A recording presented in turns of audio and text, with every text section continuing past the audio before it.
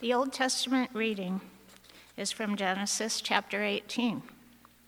Then the Lord said, "Because the outcry against Sodom and Gomorrah is great, and their sin is very grave, I will go down to see whether they have done altogether according to the outcry that has come to me.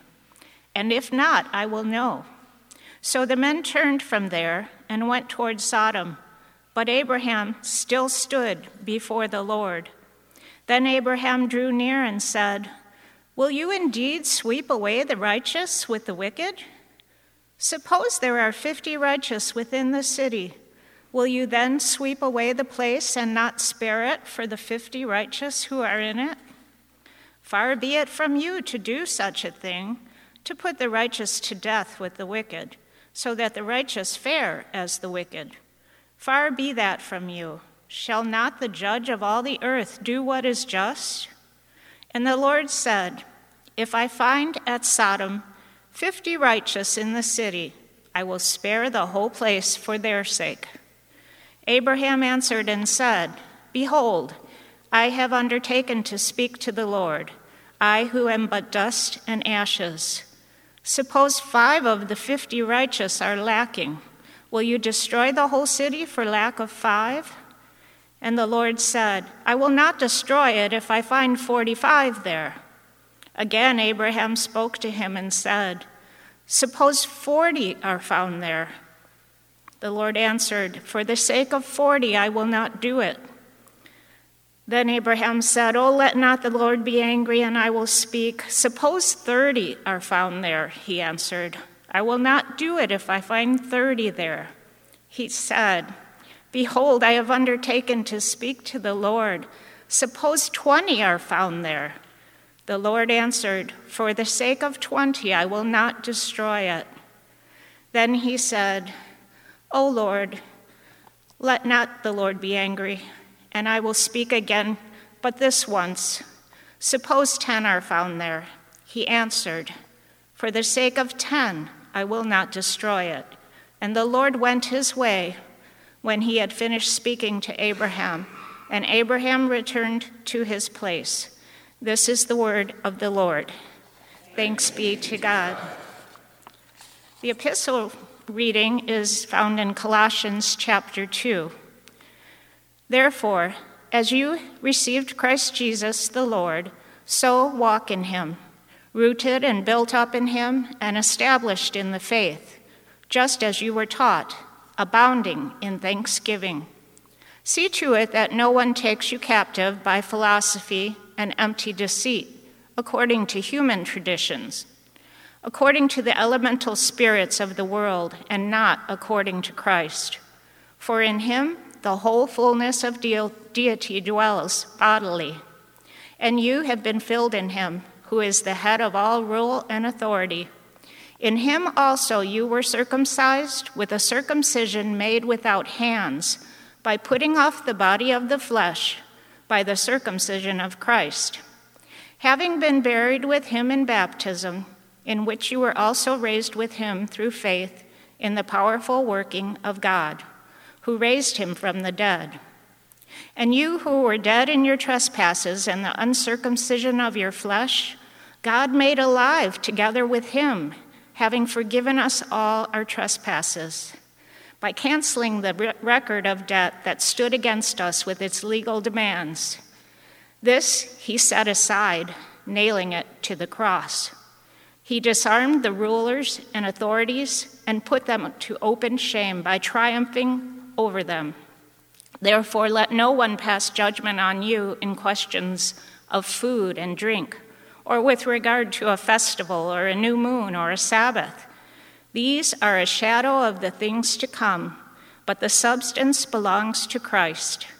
Let no one disqualify you, insisting on asceticism and worship of angels, going on in detail about visions, puffed up without reason by his sensuous mind, and not holding fast to the head, from whom the whole body, nourished and knit together through its joints and ligaments, grows with a growth that is from God.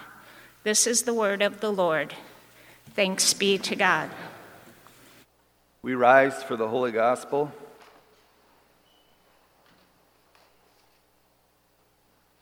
Now Jesus was praying in a certain place, and when he finished, one of his disciples said to him, "Lord, teach us to pray, as John taught his disciples." And he said to them, "When you pray, say, 'Father, hallowed be your name. Your kingdom come. Give us each day our daily bread, and forgive our sins, as we forgive everyone who is indebted to us. And lead us not into temptation.'"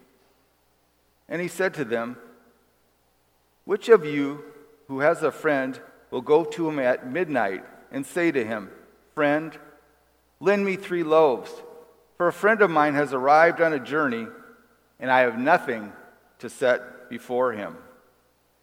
And he will answer from within, 'Do not bother me. The door is now shut, and my children are with me in bed. I cannot get up and give you anything. I tell you, though he will not get up and give anything because he is his friend, yet, because of his impudence, he will rise and give him whatever he asks. And I tell you, ask, and it will be given to you. Seek, and you will find. Knock, and it will be open to you. For everyone who asks receives. The one who seeks finds, and to the one who knocks it will be opened. What father among you, if his son asks for a fish, will instead of a fish give him a serpent? Or if he asks for an egg, will give him a scorpion? If you then, who are evil, know how to give good gifts to your children, how much more will the Heavenly Father give the Holy Spirit to those who ask him?" This is the gospel of the Lord. It's from the epistle lesson appointed for this Sunday, Colossians 1, verse 21 through 28. St. Paul writes, "Therefore, as you have received Jesus Christ the Lord, so walk in him, rooted and built up in him and established in the faith, just as you were taught, abounding in thanksgiving. See to it that no one takes you captive by philosophy and empty deceit, according to human tradition, according to the elemental spirits of the world, and not according to Christ. For in him the whole fullness of deity dwells bodily. And you have been filled in him, who is the head of all rule and authority. In him also you were circumcised with a circumcision made without hands, by putting off the body of the flesh by the circumcision of Christ, having been buried with him in baptism, in which you were also raised with him through faith in the powerful working of God, who raised him from the dead. And you who were dead in your trespasses and the uncircumcision of your flesh, God made alive together with him, having forgiven us all our trespasses by canceling the record of debt that stood against us with its illegal demands. This he set aside, nailing it to the cross. He disarmed the rulers and authorities and put them to open shame by triumphing over them in him." This is our text. The following sermon is adapted from a message written by Reverend Kenneth Klaas for the Concordia Pulpit Resource. In the name of Jesus our Lord, dear friends, my father once told me, everyone is a philosopher. Over the years, I've watched and listened to people, and I've discovered my father is right. From the bum on Skid Row to the Fortune 500 CEO, everyone is a philosopher. Some philosophers spend their time answering deep questions of human existence, such as, what is the meaning of life? And what is the nature of the universe? I am ever amazed that the answers to these questions are so varied and contradictory that the answers are so long and complicated and filled with big words.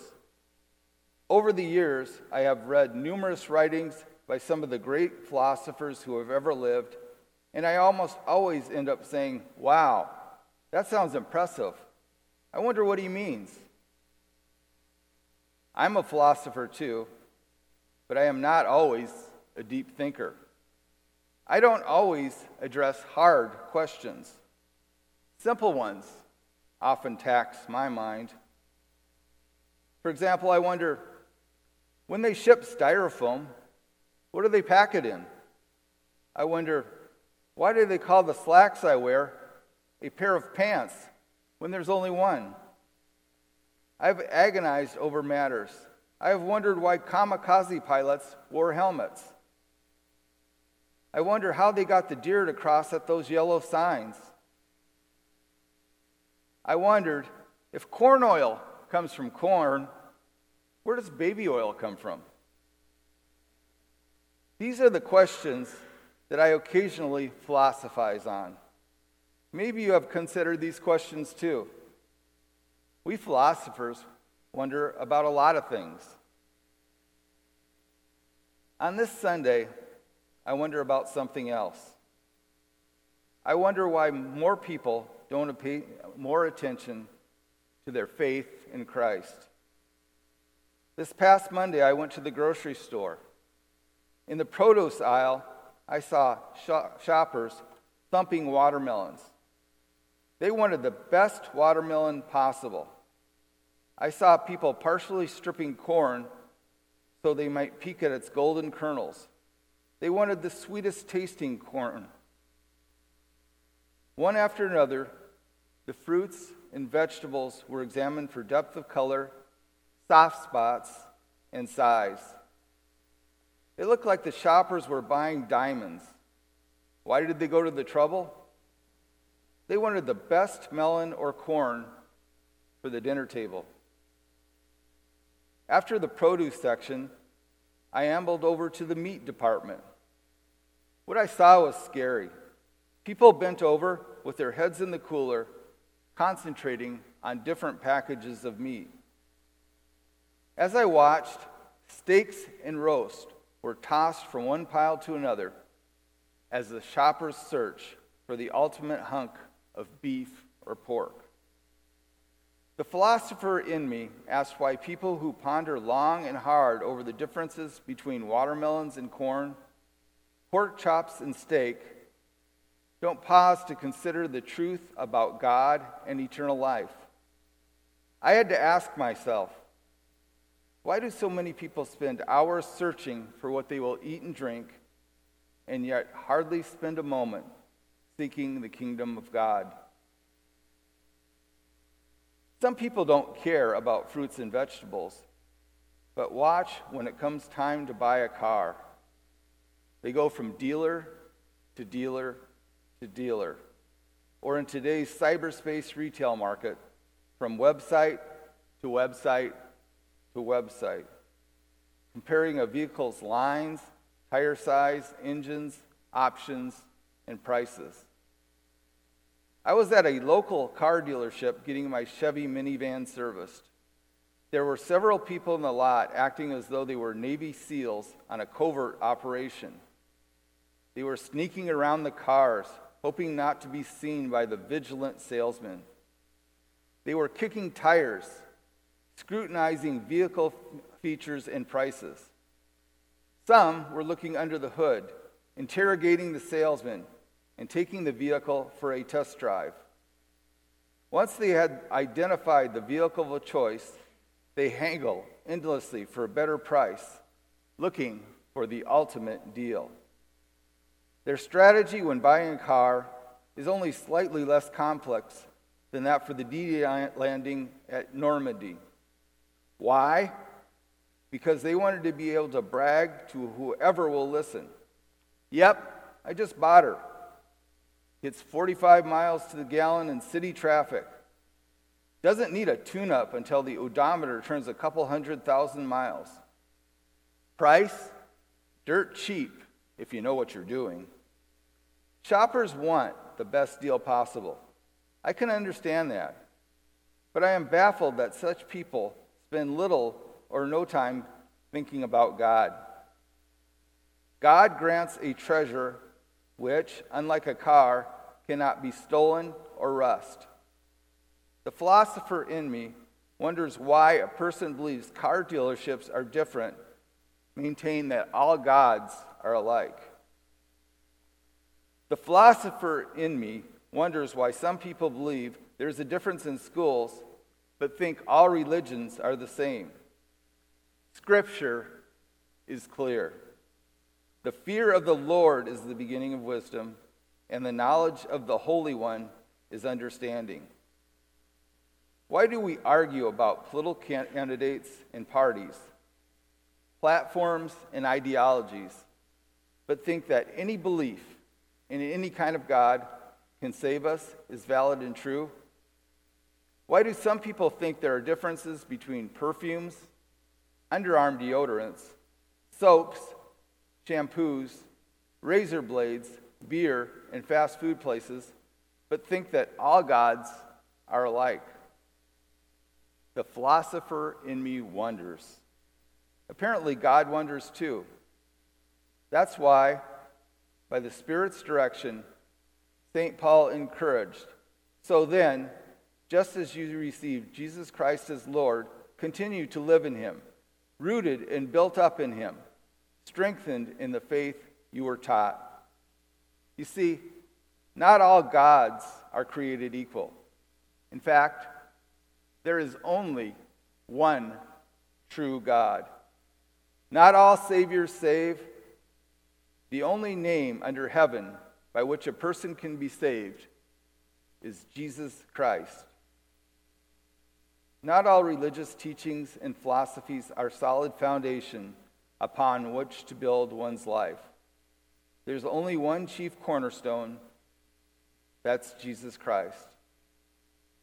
There's only one solid foundation, and that is the teachings of the apostles and the prophets written in the Bible.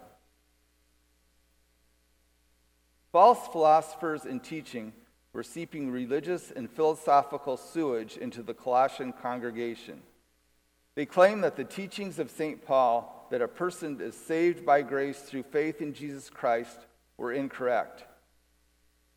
Instead, that they proposed that Christ was not truly divine and therefore incapable of rescuing humanity from sin, death, and the devil. They stressed that a person could save himself or herself by observing certain dietary laws and holidays and by observing a strict form of asceticism, even harshly treating one's body. Their philosophy and religious thinking emphasized angel worship and acquiring secret knowledge through mystic rituals. As philosophers, we may wonder about a lot of things in life, but we don't have to wonder about what God tells us. Through St. Paul, the Lord says that we are able to reject fake philosophies. He commands us to be faithful and in his revealed word. In verse 8, we read, "See that no one takes you captive through hollow and deceptive philosophy, which depends on human tradition and the basic principles of this world, rather than Christ." We are to compare religions with the same vigor and passion that we search for watermelons, corn, pork and steak, and automobiles. We compare religions and philosophies with God's Word, not for the purpose of finding a better deal, but in order to discern truth from error, so that we may continue to possess the treasures that one true religion that confesses faith in the triune God. This is not a new message. In the Old Testament, God called the people to faithfulness. He warned of the dangers that wandering away from him. He recorded the destruction of Judah when it deserted his covenant. God's call to faithfulness was echoed by the New Testament evangelists and apostles. We don't have to wonder what God wants from his people. He wants to be faithful to his word.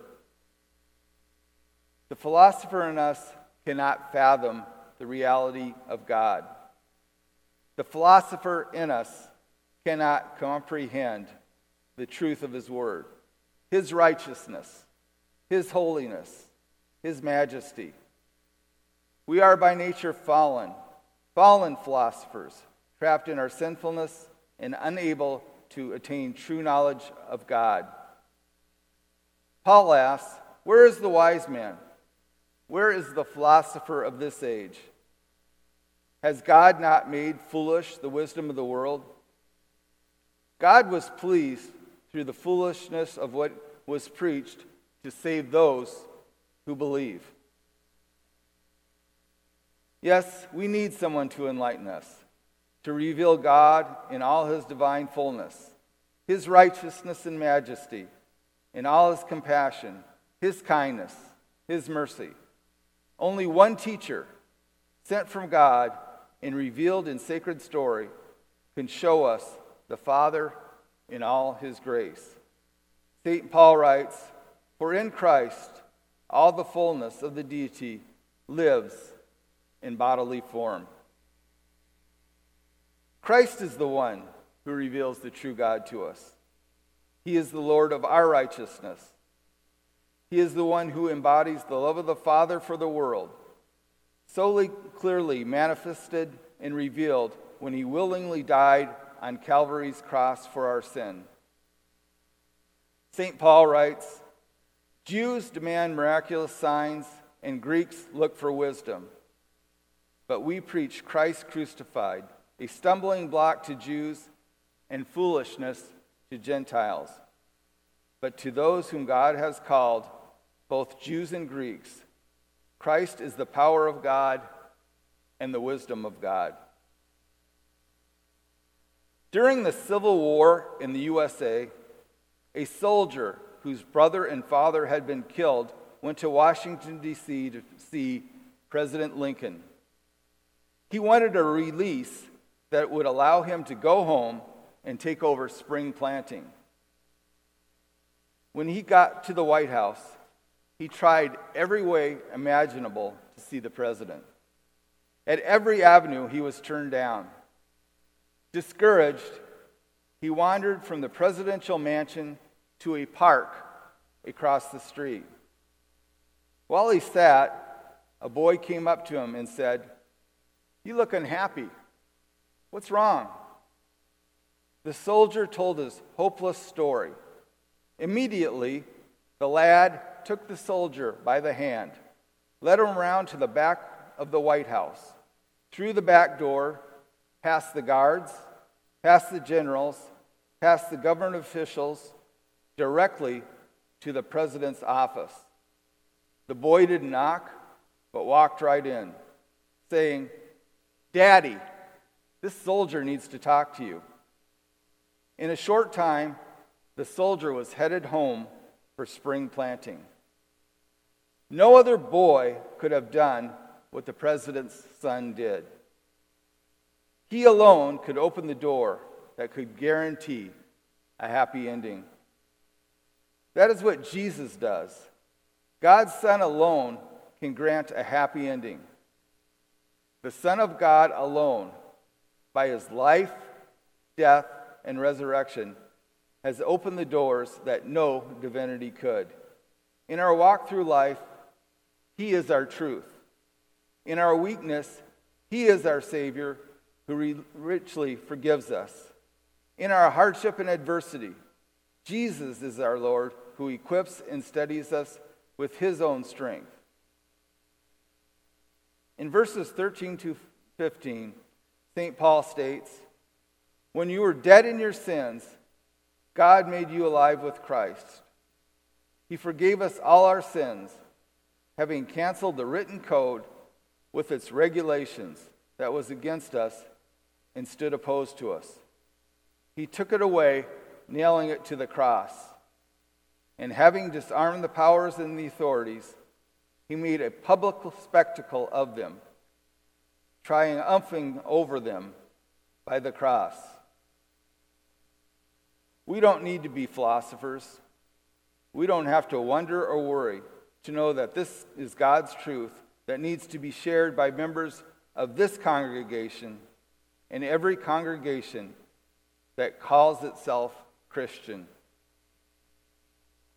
In April 1988, the Evening News reported that a skydiving photographer had jumped from a plane along with numerous other jumpers. His responsibility was to film the group as they fell. His camera showed the wind whipping the clothes of the divers. It recorded the intricate designs the divers made as they came together. The film displayed one parachute after another opening. Then the screen went wild. The news anchor said the cameraman died. In the excitement of the moment, he had jumped out of the plane without his chute. It wasn't until he reached for his ripcord that he realized the problem. Until then, the jump had been exciting and fun.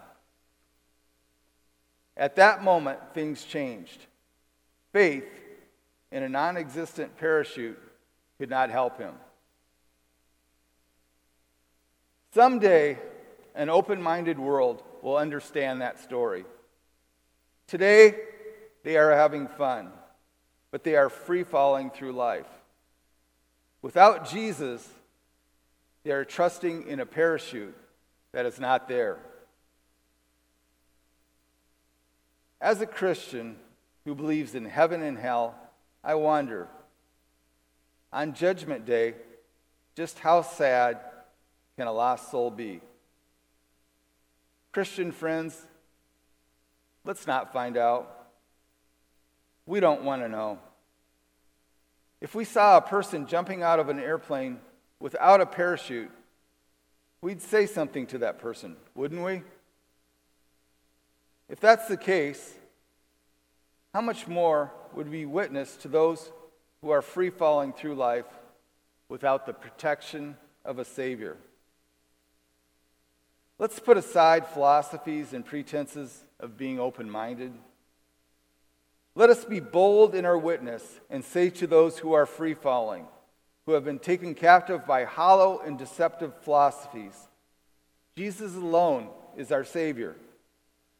Let us warn, do not be taken captive through philosophy, human tradition, and the basic principles of this world.